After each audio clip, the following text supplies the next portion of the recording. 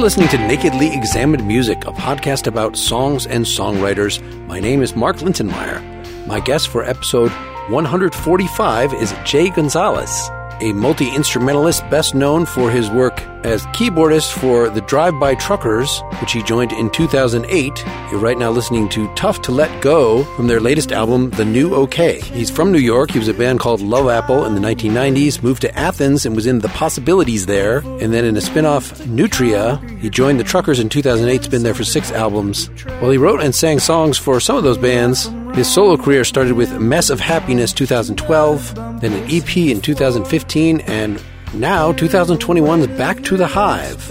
We'll be talking about the title track of that album, then listening to the last 2 songs in the EP Bittersweet 2015, and then Turning Me On from that 2012 debut Mess of Happiness. And we'll conclude by listening to I Wanna Hold You from the new album. For more information, please see jgonzalez.com. For more about this podcast, please look to nakedlyexaminedmusic.com. And if you want to support the effort, go to patreon.com/nakedlyexaminedmusic. Not only can you avoid hearing me read ads, but you'll get my episode notes, which is lyrics, things I found interesting in the arrangements, some questions I used for the interview. And in this case, there's actually bonus footage, additional discussion that I had with Jay, just for the supporters. So I will have played a little of Tough to Let Go from the latest Drive-By Truckers album, The New OK 2020, as the intro, which is not one you wrote, but has a prominent keyboard part by you at the beginning.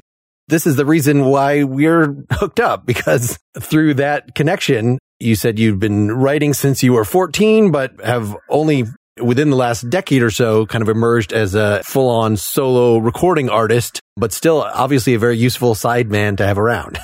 I think that's my strong suit, probably, is being able to play off somebody's songs and just add little bits and pieces in there, as opposed to sort of being able to improvise or shred over anything. I really like decorating the songs, but it's nice to also, work on my own stuff and try to do it all together. Well, I see this may exemplify how useful you are as a sideman, that you have given me actual sheet music for the songs that we're covering. Yeah, I'm a nerd like that. I took piano lessons when I was a kid, and I studied guitar in college. And when I moved to Athens, right after school, I just kind of promptly went back to doing everything completely by ear. And then I started collecting like old sheet music and really enjoying just playing the chords, not necessarily playing the actual arrangements. But when I did the Bittersweet, I thought it was I was also doing a Kickstarter thing, so it was a nice little extra thing. And then the minute I started getting into it, I realized that I was in over my head, and I was amazed I could finish it. Looking through it today, I realized there's already a few errors in there, but So the Bittersweet, that has actual keyboard parts as well as the melody. The stuff for the new album, it looks like you just wrote down the notes of the melody, which hardly anybody ever does, because people can remember the melody. You just listen to it and... But that's like a loss. I'm kind of obsessed with going to library or used bookstores and getting collections of 1001 favorite songs of 1970s, and then also any kind of fake book. I love that, because I prefer that I'm generally just going to read the chords and maybe the melody if I don't know the song. And a lot of times to get inspired, I'll just pull out one of the many fake books I've collected and just play through songs I don't actually know and see if I can kind of get it in there. But I think it's a little easier just to do the chords and the melody, and most people aren't going to play through the actual piano arrangement these days. I mean, I think I was taking piano lessons in 1980. I was at the tail end of that, probably, if it was even a thing at that point, By the mid to late 80s, when I was having my first bands in high school, I thought, you always hear the stories of I would just ear train from my records, which I did that too, of course. But the first time I was in a band, I thought you had to, I was coming out of orchestra and stuff, and my piano player was coming out of piano lessons. So we ordered sheet music for the songs that we wanted to cover.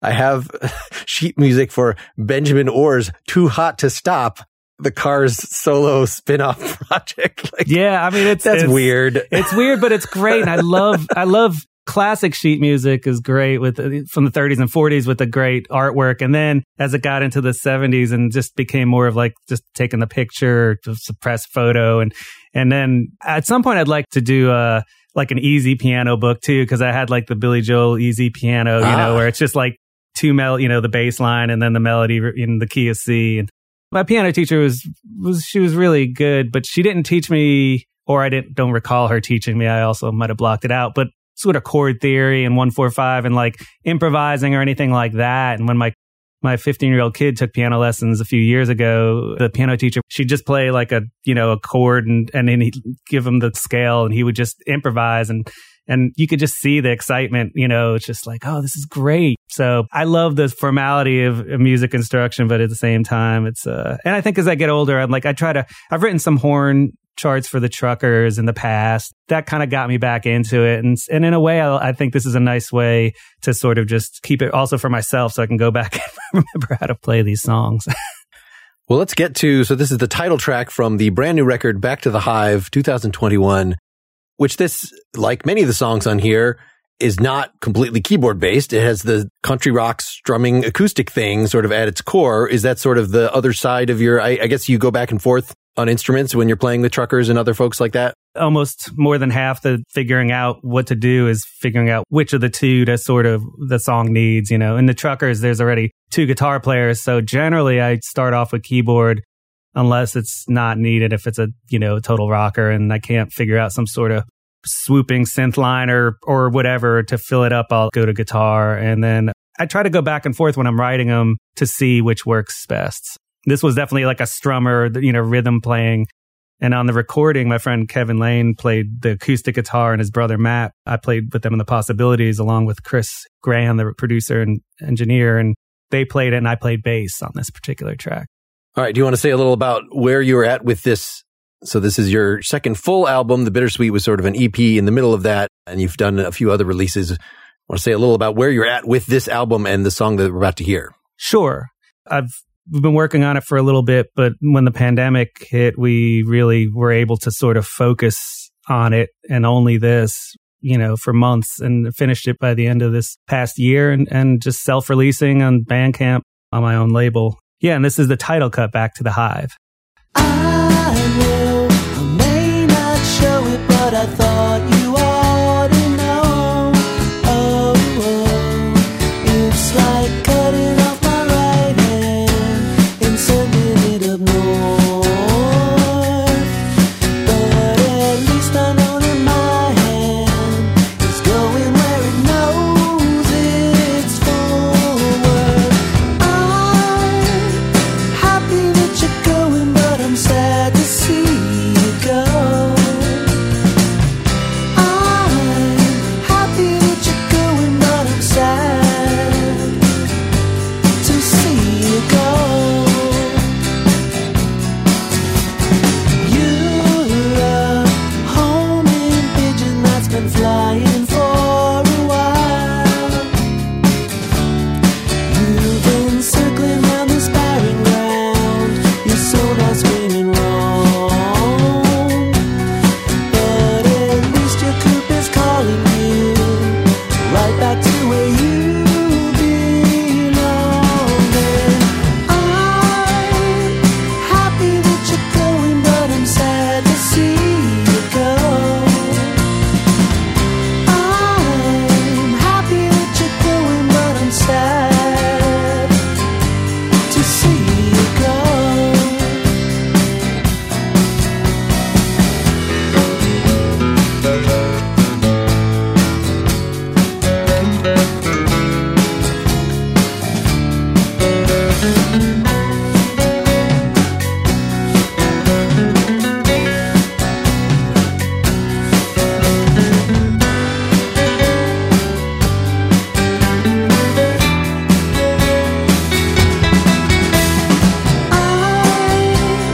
Happy that you're going, but I'm sad to see you go.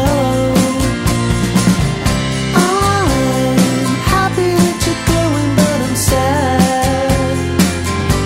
to see you go.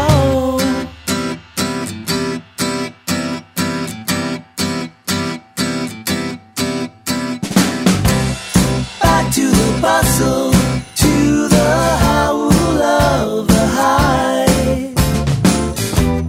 Back to the bustle, back to where you feel alive. Back to the bustle, to the howl of the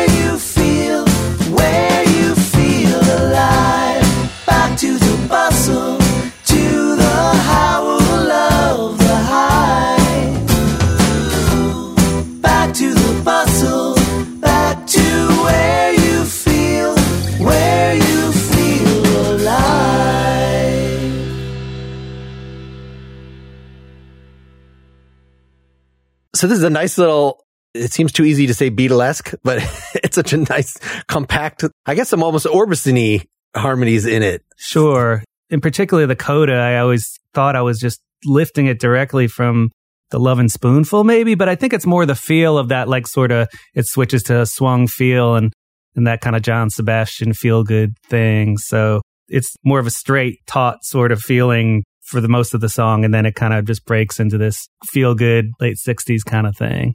In the chorus, before that later swing part, it sounds like it's opening up because you've had these kind of nasty B sus2 chords. I think I just call them modal, cutting off my right hand, sending it up north. And then it opens up into this, I'm happy to see that you're going, but I'm sad to see you go. But it actually does have a little bit in some of the note choices that sad to see, and especially the first time you say see, it's sort of weirdly sustained so that when you repeat it, it can be over the pretty chord. You're actually making it a little bit sad in the happy part. But at least your coupe is calling you right back to where you belong.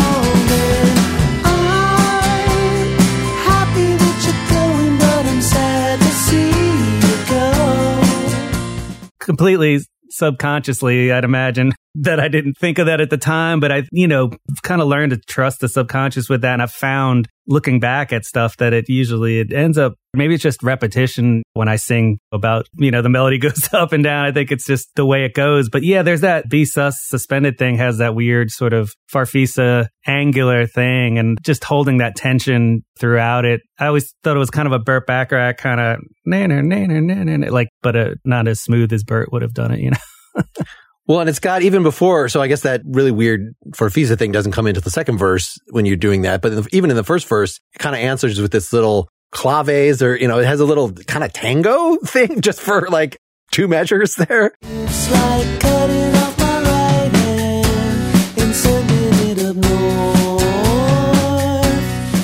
north. Yeah, it's just a little response kind of thing with like a swish and a clave click, It was Chris's idea to kind of hold off and bring it in later the second time. And it really kind of adds a little more tension for the second time. We definitely try to do that a bit, hold stuff off as long as possible and then give some little surprises. But yeah, it's interesting because it comes in and then the percussion thing happens the first time and then it doesn't repeat it as the second half of that section. So again, that was just the way it happened. But looking back, it's, I think it kind of works. It's just instead of beating it to death, they just sort of just have a little peek at something and pops out. Now, just the way that the verses are articulated, like the first verse, the words are very much connected with the rhythm that you're singing it, right? I know, pause. I may not show it, but I thought you ought to know. It's like cutting off my right hand, sending it up north. Whereas the second verse, it's your, pause, homing, like, right. You wouldn't put a pause there if you were just saying that. So what's the order of operations there? I mean, I like the overall effect, but some of the lines there, your sonar screaming wrong. Like, I don't think until I saw it written down,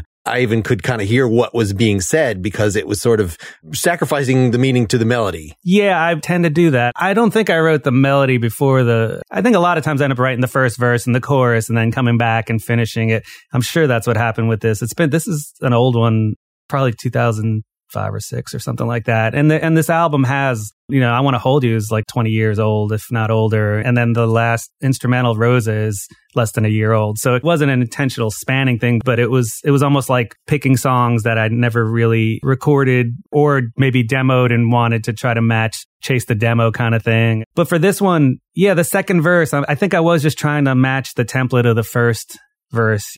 But there was a little bit of a pause just to make the lyric fit. It's more important for the melody and the lyric to scan musically than make sense, I guess. It's that alliteration, sonar screaming wrong. It's just like, oh, wow. Well, you got the nice slide on wrong there. Your sonar screaming wrong. I love those melismas that jump pretty far, fifth or whatever, I wanted to call attention to, I think it's the second time the chorus happens.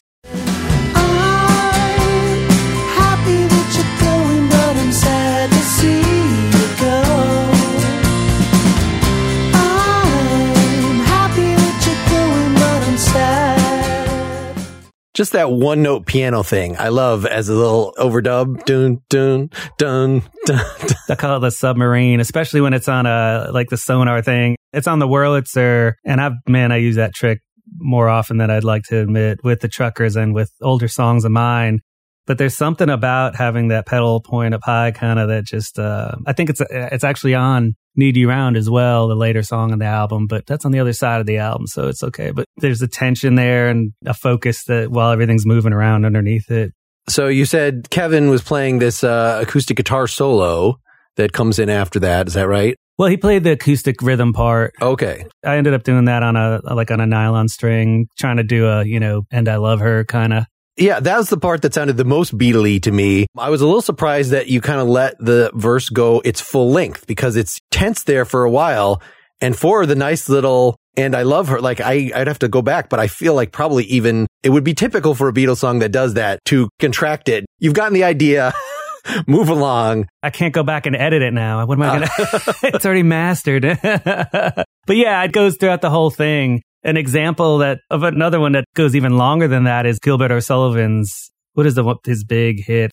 Oh, Alone Again Naturally. I think it's Big Jim Sullivan does the nylon string solo, and it goes through the whole verse, and it's even longer than this. And it's like, it is one of those things you're like, it's a little long, but I can hang with it, And especially there's something about like an electric guitar, you can sustain it and you can do vibrato and stuff. But it's like with that nylon, it's just like, you got to keep picking it. Otherwise it just dies out. It's of course a very nicely constructed solo and it retains that tastefulness. But given that you had that extra length, I think if I were recording this, I would feel nervous about that. And like, let's, when we repeat it the second time, let's overdub an octave or, just like do something to stack it to kind of, if you're going to have tension, then build it there. It's doubled an octave up at the very last run.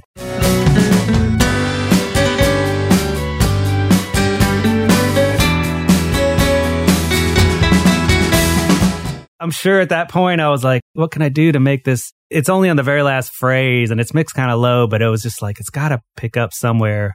And then we finally have this coda, Back to the Bustle to the Howl of the Hive, where you go all swing, but it's just quarter notes to start with. We're just going to tramp through it. And then what was your feeling? Well, you call this final chord C triangle. What is that? What does that even mean? That's, some fake books will use that. I think it's frowned upon because F triangle, or whatever, but C triangle. But yeah, it's it's that real just happy 60s spoonful sounding chord.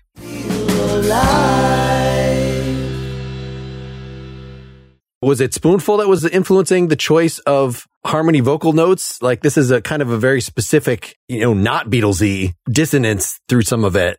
I mean, yeah, they did some harmony stuff like that. And yeah, I guess so. I mean, with maybe in the last couple albums. Yeah, yes. They sort of fleshed stuff out a lot later on. But yeah, I mean, that's what I was thinking from the get-go with that section. And the drums, like Matt Lane plays, he's got this great behind the beat feel and the swinging on it and the fills. It's just like, I think it's a lot like modern drummers don't really have that as much these days. That sort of like, all the drummers in the 60s doing rock stuff grew up with sort of like early rock and roll where it was swing and then hearing sort of jazz and R&B where it's not as metronomic, it's just more of a circular feel. And he really nails it on that.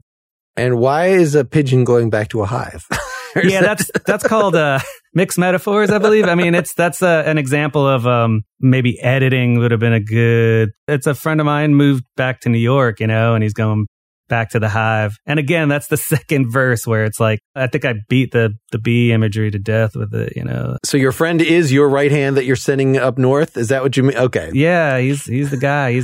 Not I'm cutting off my ear. Not that kind of sentiment. No. It's like we work together on music all this time and he's going home, but it's tough.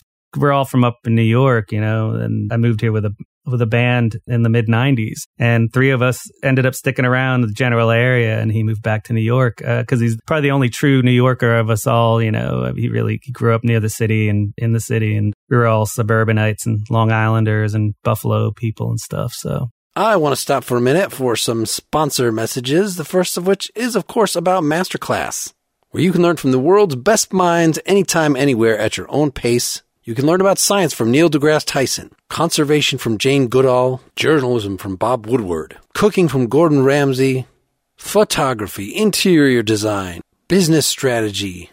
The list goes on, including, of course, over a dozen music classes from folks ranging from Alicia Keys and St. Vincent to Itzhak Perlman and Danny Elfman.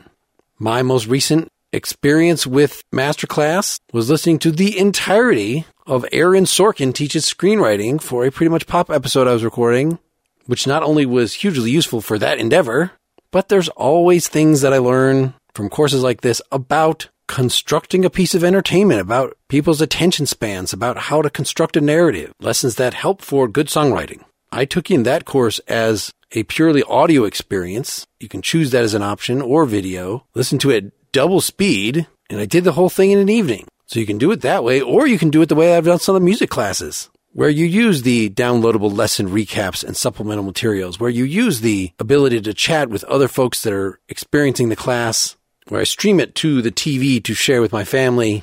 Whatever you're interested in, and at whatever level, there's a masterclass for you with 100 plus exclusive classes taught by the masters you love. So I highly recommend you check it out. Get unlimited access to every masterclass. And as a Nakedly Examined Music listener, you get 15% off an annual membership. Go to masterclass.com/examined. That's masterclass.com/examined for a 15% off masterclass. I also want to tell you about the Nebbia by Moen Spa Shower. Now, I don't know about you, but the shower is one of my favorite places to be. I stand in there and think, and this can waste water.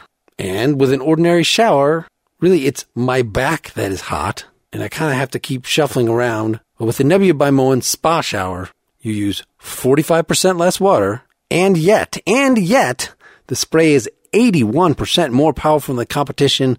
By atomizing the water, this cutting-edge shower head heats up the environment of your shower. The whole thing feels like a spa, thus the name. It was designed by brilliant people who used to work for Tesla, NASA, and Apple. It is a truly luxurious experience, well-designed. It moves up and down, has 4 different finishes. It has a little wand you can use to wash your feet. This could be a really nice thing to install for Mother's Day. And as I said, there's a lot of water savings. You can actually calculate your savings on their website, and you'll see that it pays for itself in less than a year. It is easy to install. There are good instructions and video to just walk you right through it. They have great support. The Nebbia by Moen Spa Shower starts at just $199. And for Nakedly Examined Music listeners, we have a deal for you. The first 100 people to use the code NEM at Nebbia.com will get 15% off all Nebbia products. That's not just the shower, but they have very cool shower curtain made from recycled water bottles. They have a bath mat made from reclaimed cotton, sustainable shower shelves, hooks, etc. Nebbia rarely does deals like this, so this is a great deal to jump on. Go to Nebbia.com/NEM. That's NEBIA.com/NEM to check out what they have to offer. The first 100 people to use the code NEM while checking out will save 15% off all Nebbia products. That's Nebbia.com/NEM. Use that code NEM to save 15%. Let's get back to it. Well, let's get the second song out there, or rather songs. You had picked ampersand, pound, ampersand, dollar sign, percent. Yeah, I can't even. You sing it, so if people can learn it that way. I could probably remember it. It should have been called Powerfully Bitter is what it would have been better, but I just was being a dick. Typing swear words on the internet is the, the basically, point. Yeah, exactly. But that was so short. So this is from Bittersweet 2015, which is an actual suite of 5 short songs, 13 minutes total.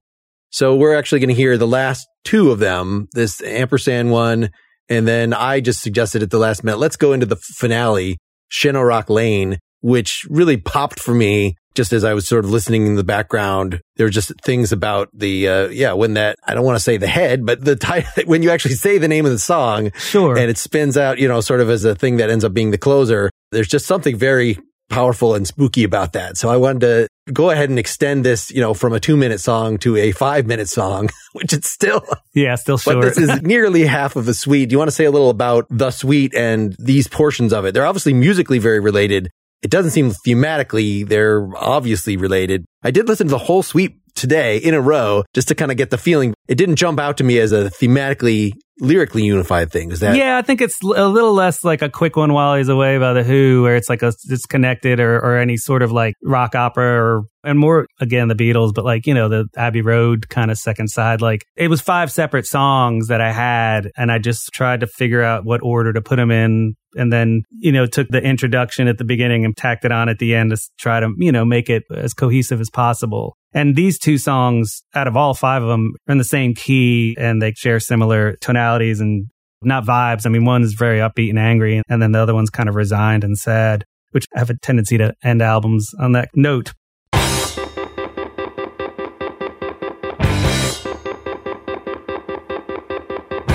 I'm so powerfully bitter, I just can't control my hands. My digits keep on adding words my friends can't understand. And I'm furiously typing in the message that I send.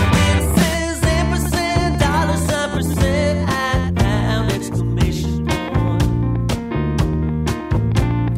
Ampersand, dollar sign, percent, at pound, exclamation point. Exclamation point.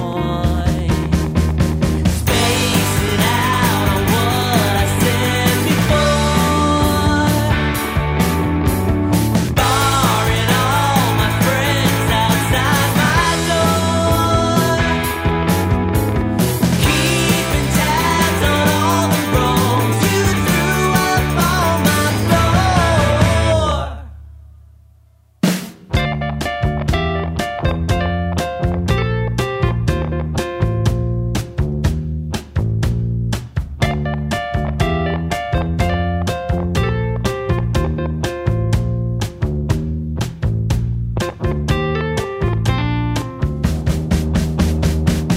I'm so powerfully bitter and anonymous as well.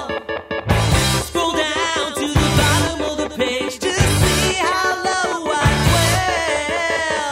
Still I'm furiously typing and the message that I send. It says ampersand, dollar sign, percent, at pound, exclamation point. Ampersand, dollar sign, percent, at pound, exclamation point. Exclamation point. Shatterrock Lane in a White House. The little old lady leans over her spouse, whispers goodbye into his ear, picks up the phone, says, "Come over here."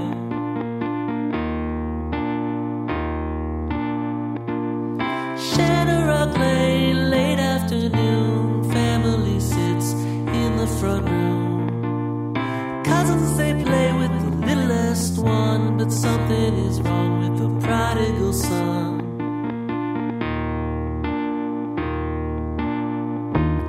On Shatterrock Lane,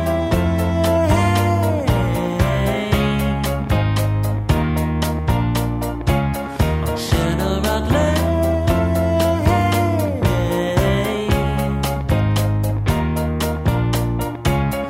Found it behind the cabinet door.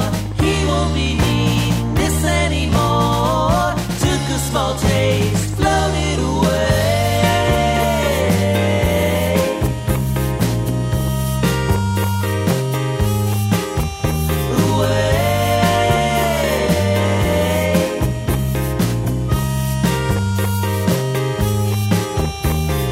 Oxygen mask over my face. Somebody's hand holds it in place. What have I done? What a disgrace.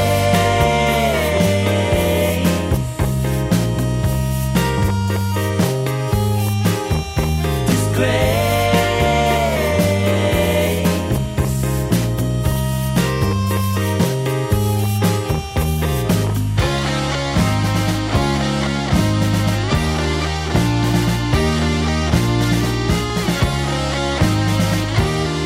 Shatterrock Lane, later that night, the little old lady turns out the light. Across the street, the prodigal son lays in a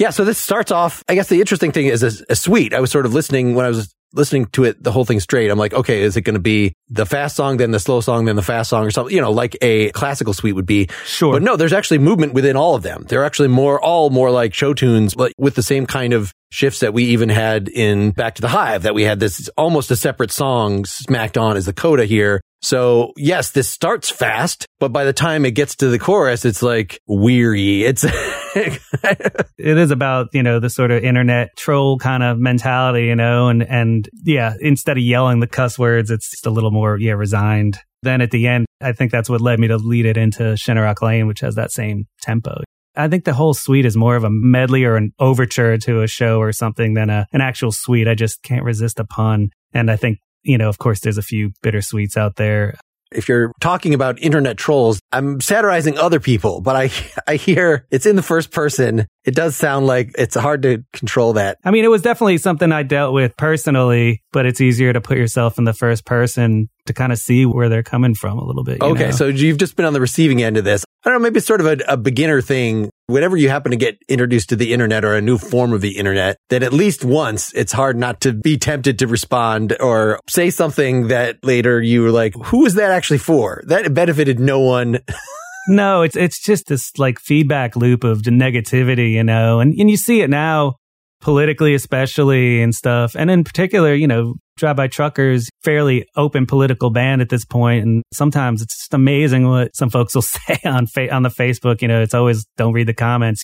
There's that moment of trying not to engage and the anger. And then you're like, I'm going to type this. And fortunately, my wife's usually there and she's like, it's not, just don't do it. If you communicate through messaging personally, the minute it's like out in the open in front of people, it tends to sink pretty fast into nastiness and stuff. So, but why would you be, if somebody's complaining about the Drive-By Truckers being too liberal or something, they're not going to be like, and the keyboardist. That's an example of mostly just what I see. I mean, we had a Black Lives Matter poster on the organ since 2016, that tour. And because it's on the organ, I would often get confronted about it. And I don't feel like it needs to be explained or rationalized. It's what we believe. And when that would happen in person, it was always like, so I was just curious. Like, it wasn't like this, like, I can't believe you just hear the clacking of the keys, when someone's in their basement or whatever typing away, it's so much easier to be just nasty, And that's the other thing. It's the sort of anonymity of it. It's happened forever. I'm sure in publications and stuff like that, newspapers but I mean, with the internet, it's just so easy to do. It's like forums. I love like guitar forums and nerdy sort of music forums and stuff, but it's just like everybody's got an opinion and they know exactly what's right about it. And I think I was typing on the computer, writing the lyrics and was just like the bridge. I was just trying to fit it in as many stupid puns, like barring, space bar, like just trying to fit since I already got the ampersand $, % at pound exclamation point in the chorus, I was like, well, why not space bar, like spacing out and keeping tabs and stuff like that. It was just like, this was way more for being such a personal song. It was a very like almost Broadway sort of had a certain form to it,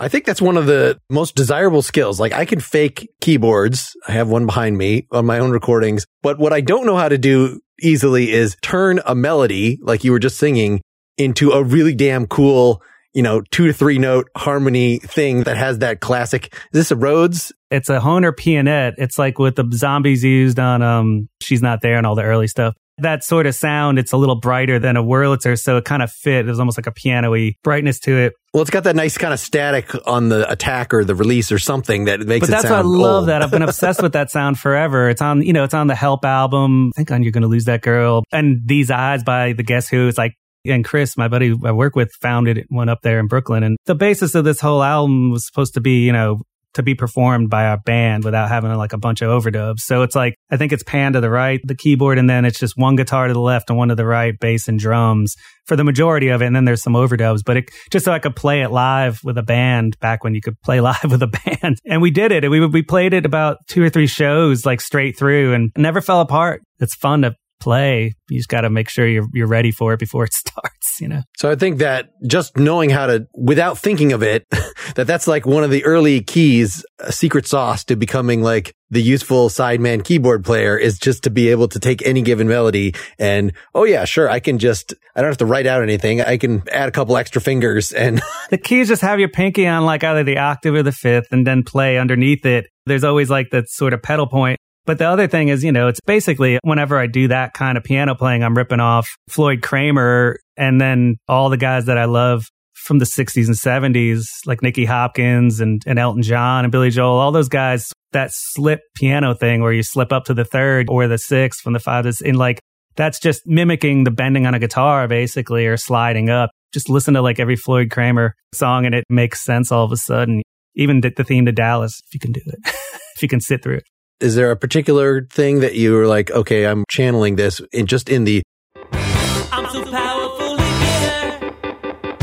I just can't control. This one I really felt like it was like an early Joe Jackson band kind of thing because it's real stripped down, especially in the chorus part. But yeah, that sort of pompous, bombastic thing. I think it's simultaneously hilarious, but also I really do feel it. Like when I listen to you, I hear the music, the end of Tommy, when it goes into that section, I still like get chills, And the story, it's not so much about the story. It's just the feel, that majestic thing that the Who had in particular. And a lot of power pop bands kind of really lifted that. I can't seem to help but do that. Well, I like that the bass retains that rhythm in the choruses, even though we're not being bombastic anymore. It still has boom, boom.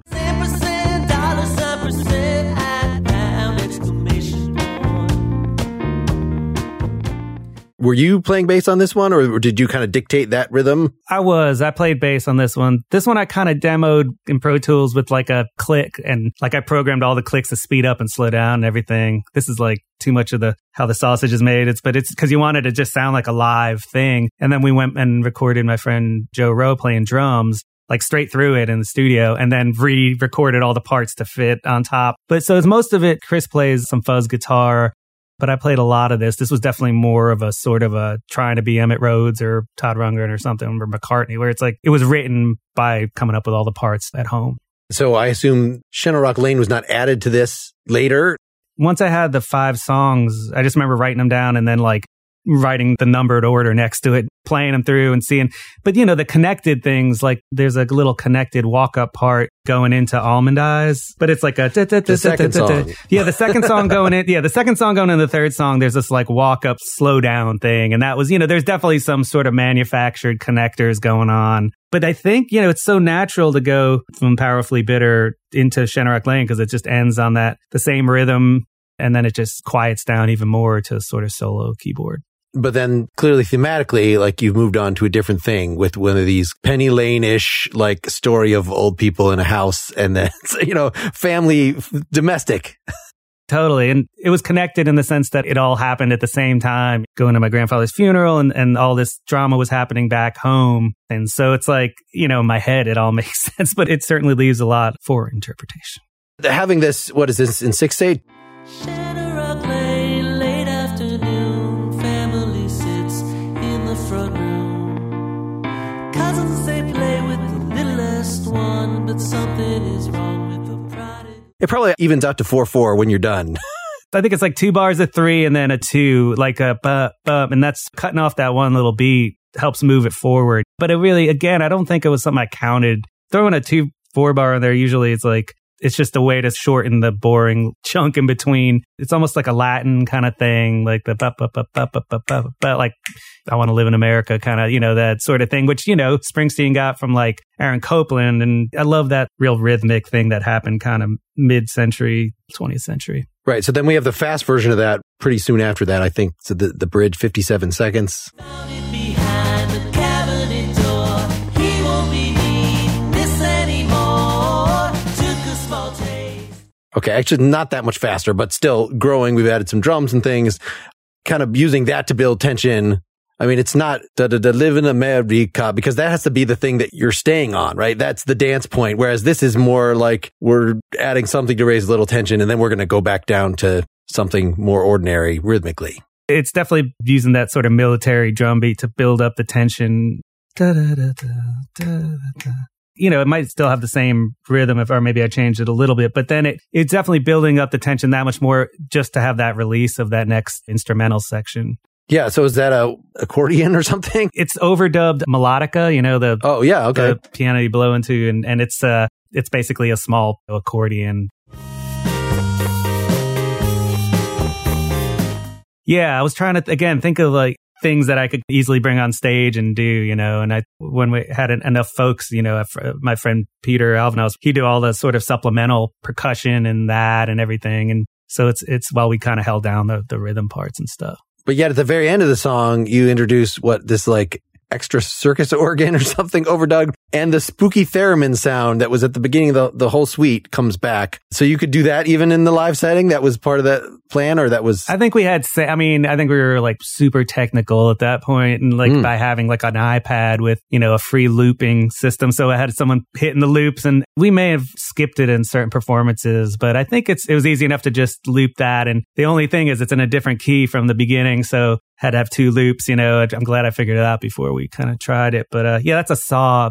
Athens back in the day with bands like Neutral Milk Hotel, Julian Coster played the saw, and that was the first time I had heard anybody playing the musical saw, and just kind of blew my mind. And so I kind of started trying to learn it, and it's like almost as hard as a theremin, I'd imagine, just because you can't see where it's going and you have to kind of find the pitch. But when you double track it like that, it kind of gives you a little leeway.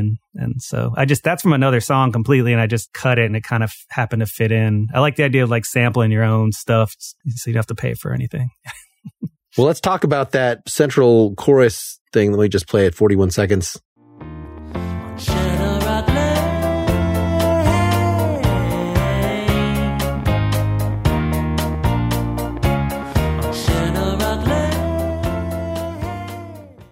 Is it introduced a second keyboard here, or you're just playing them two keyboards with different hands?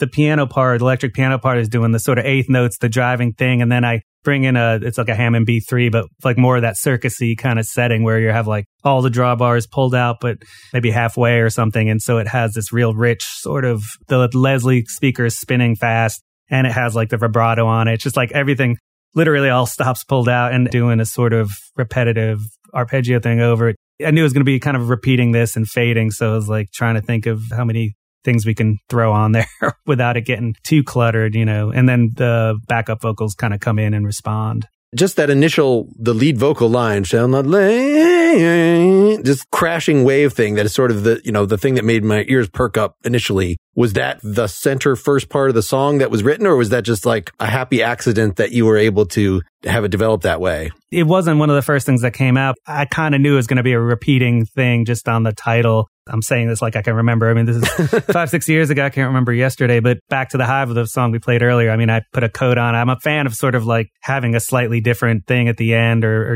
repeating. And then also, sort of I love sweeping melodies, like Sleepwalk or something like that. I was trying to do it certainly has like kind of a wistful melancholy thing going on, as it fades out, because it's a sad song. So it seemed logical to do that. Comparing that in my head to other songs where the chorus is, again, like a phrase that is repeated, but that's the thing that's supposed to be the release of tension, not this nice wistful waves on, it's really hard to get a good song like that. I feel like I have a lot of albums from the 80s where there's at least one song that's, now my mind is going to Spinal Tap's Sex Farm, where I think that Sex Farm, Hell Bar, or just like, okay, but this one is like chock full of stuff, even though it only has the one line. You're not only moving that around, but you've got this really kind of busy answering part on the keyboard, which then you do fill with background vocals later in the song. So there's plenty of musical material there. You're not just relying on this being a hook.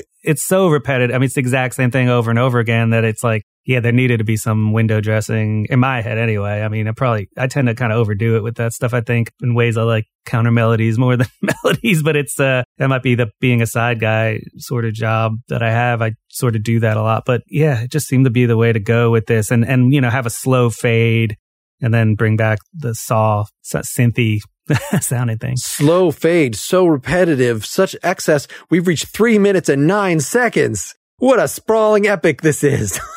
That's the other thing is I like to do epic stuff in a really short amount of time. I mean, I've been starting to work on like music for commercials lately, and it's like trying to fit everything into 30 seconds was a nightmare at first, but now it's like, oh my God, this is amazing. Like it's just there and then it's gone, The whole album Not this one. This is 13 minutes, but the new album is 11 songs and it's 29 minutes, I think, total. So, I'm definitely, as I get older, sort of cut out the fat and just, does it need a guitar solo? It's in the past, it was like every song had a guitar solo.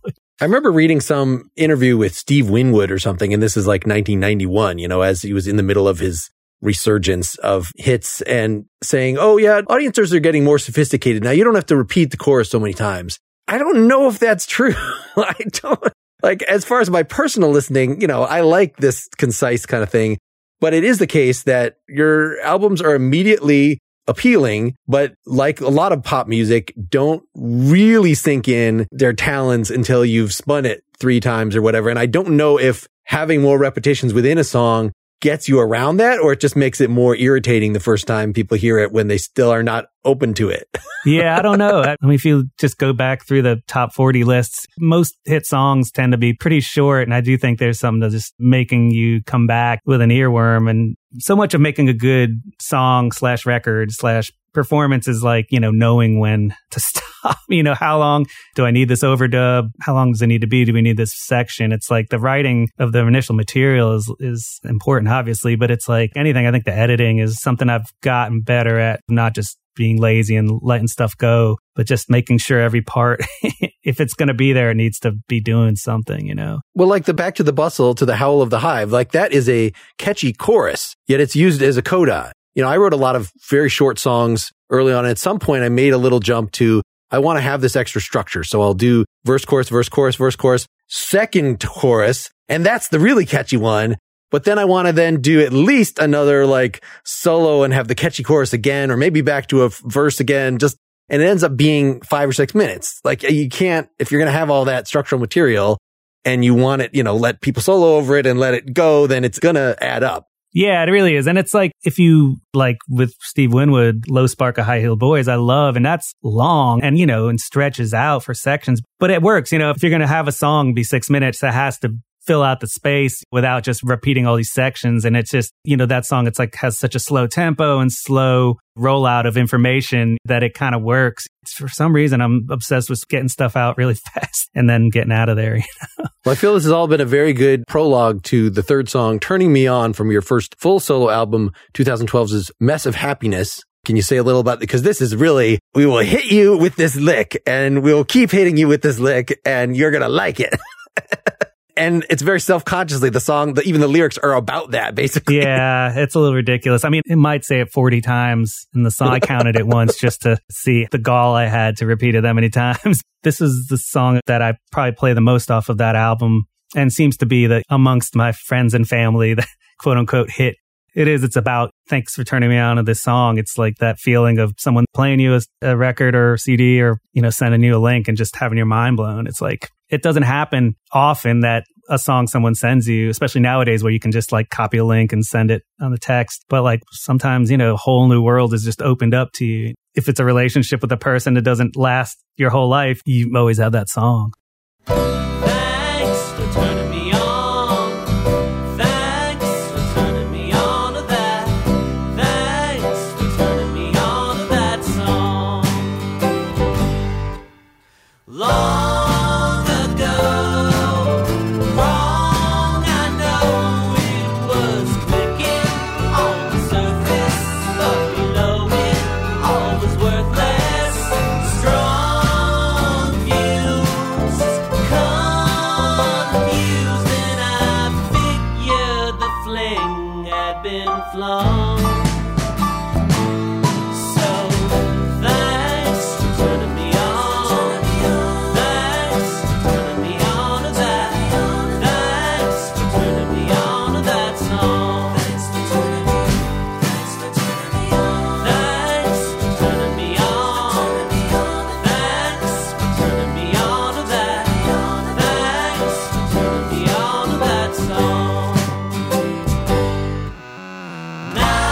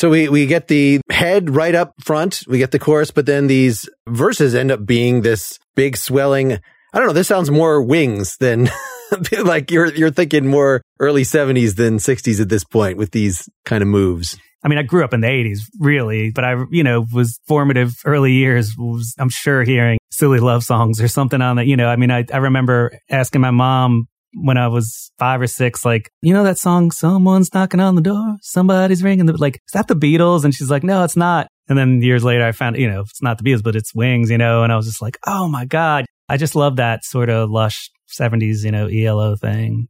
I like the turnaround in the middle of that.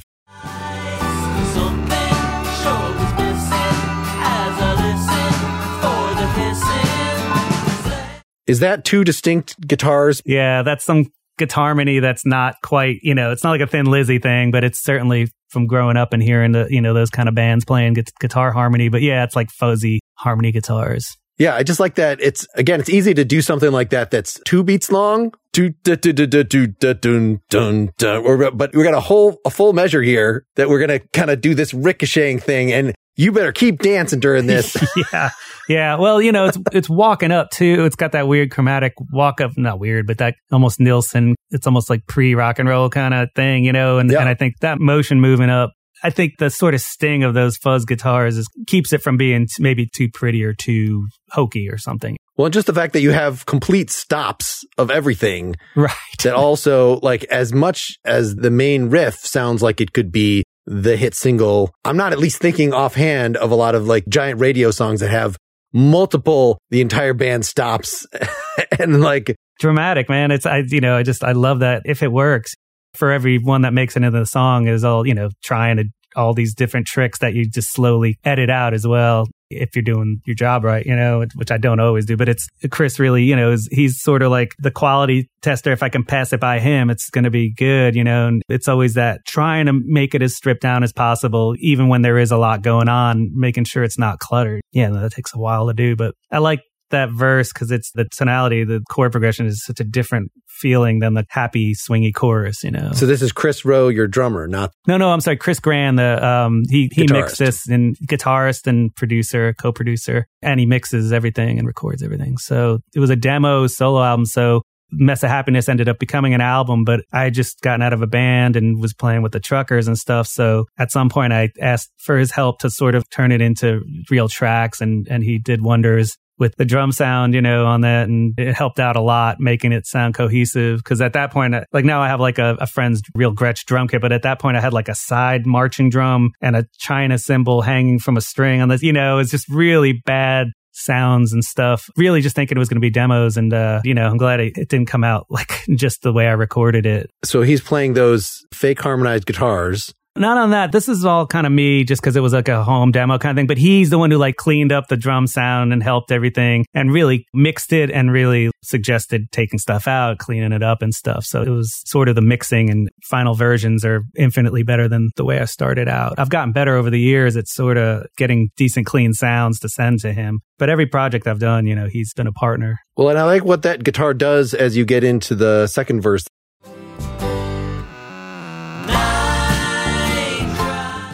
Is that like an actual backwards guitar?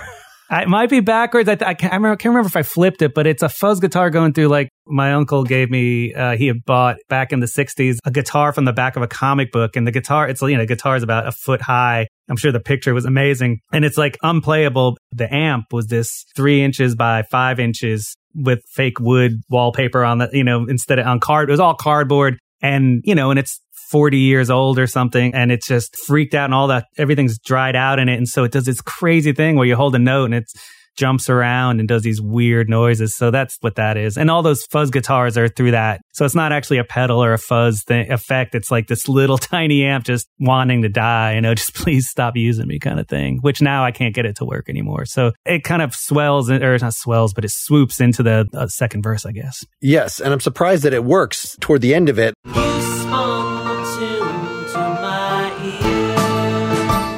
It's such a carefully orchestrated walk down the first time, singing along with this very exposed piano thing. And the fact that then you repeat it with this kind of just going over it. And yet it's, it's mixed well enough that It's fine.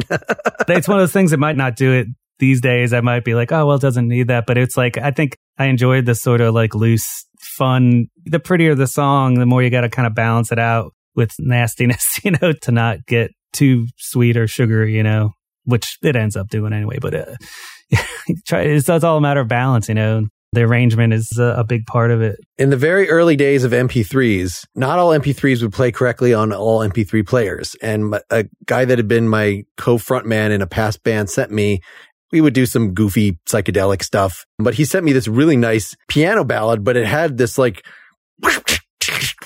kind of crackling throughout. I'm like, that is a really interesting choice. Like, no, it just was the MP3 fucking up. Yeah. So I remember scratch CDs used to do like real interesting rhythmic thing. Oh, this is really fascinating. And it's just like, I think I was listening to like a friend was playing me Fugazi and I'm like, that's an interesting riff. And it was just like skipping forward over the same riff. It was like, oh man, this is, it's amazing how random shit can be interesting. Let's close out here with another one from the new album. You've released 3 singles for it. I Want to Hold You. You were saying this is a 20-year-old song. It's one of those ones where maybe it wasn't until the third time that I heard it that it was really like, oh, this is kicking my ass. I gotta. Yeah, I mean, it's kind of innocuous. I mean, it's a real simple, strummy kind of thing. And it's just the 3 verses, there's nothing really tricky about the layout or anything like that. I think I decided to put that one first because that's the one, again, like friends and family seem to react to that one the most. It's embarrassing going back because lyrically, I would change some stuff, but I think it's got a nice quality to it that I can kind of handle, still sing it. Have you emptied out the chambers for them? It sounds like some of these songs were quite old. Is there still like another 2 albums worth of stuff that you're... Oh, yeah. No, yeah. There's always a bunch of songs, I've been writing. A friend of mine, Pete Smith, wrote the lyrics to 2 of the songs on here. He wrote all the lyrics to You Make It Hard to Be Unhappy. And I just wrote the music to that. And that's kind of a Everly Brothers duet that I sing with Chris. And then the other song is Never Felt Bad About Feeling Good. And he wrote the lyrics to that. So, but he and I have about 35 songs we've written together. And he's primarily a lyricist and he sends me PDFs and then I just send him the music. And it's a very what I would imagine sort of Elton getting pile of paper from Bernie top. That's in my head. That's what I'm doing, or a more traditional singer, songwriter, lyricist, Tin Pan Alley kind of thing. And he's just great. It's, we're going to have a whole album, Gonzalez Smith is coming up, but this was, these songs fit with this so well that I had to kind of, work them in. And so it really, and it also brings it up to date to me, it's not all old songs. So really it's like, it spans the last 20 years.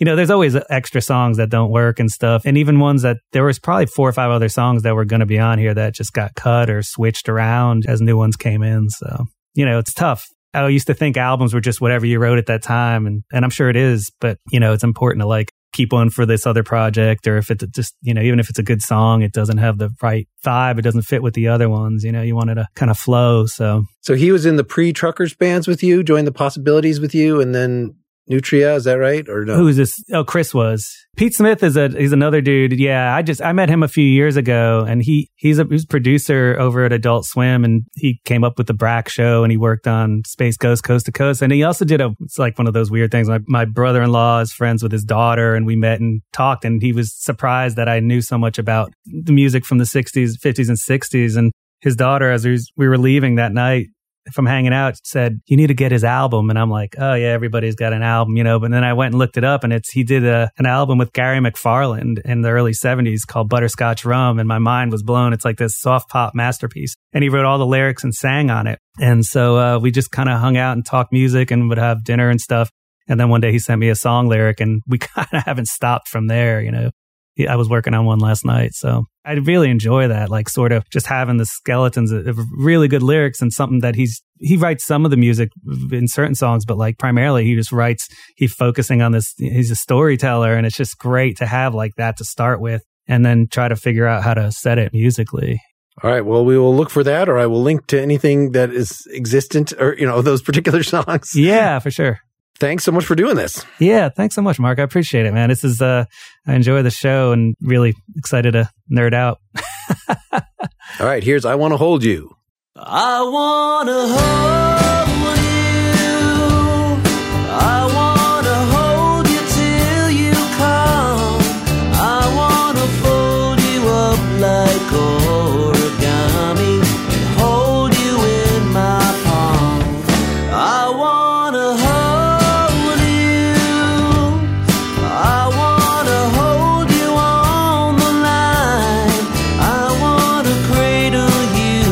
across my shoulder. Babble till your crying's over. Fall asleep to the busy signal whine.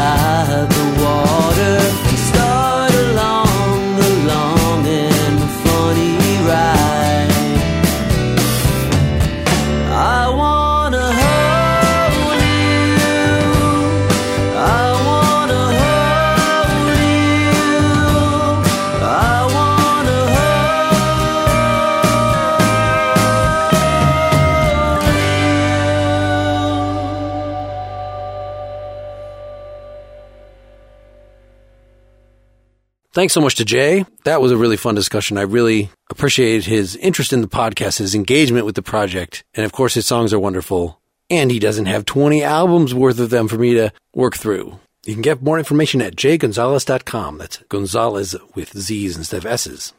Now, we did talk more about his pre-solo bands, pre-Drive-By Truckers bands. You can get that if you support the podcast at patreon.com/nakedlyexaminedmusic. That'll be posted by Monday, April 12th.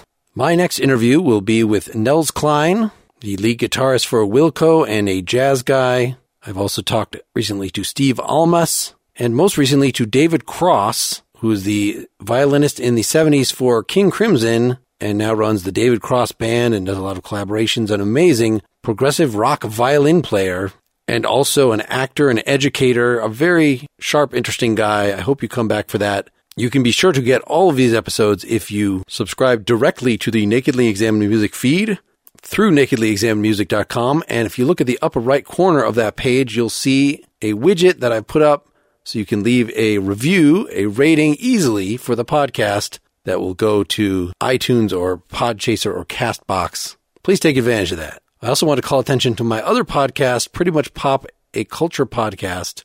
I put up an episode recently there on rock and roll autobiographies with guest Laura Davis, who has appeared on this podcast. So you might like that. I hope you are getting vaccinated. I'm scheduled this Saturday to drive over an hour to get a single shot because I cannot wait to get out to, well, what music venues still exist, start doing band stuff again, maybe play a show or two, who knows? But in whatever form, keep on musicking. Until next time, this is Mark Linsenmeyer signing off.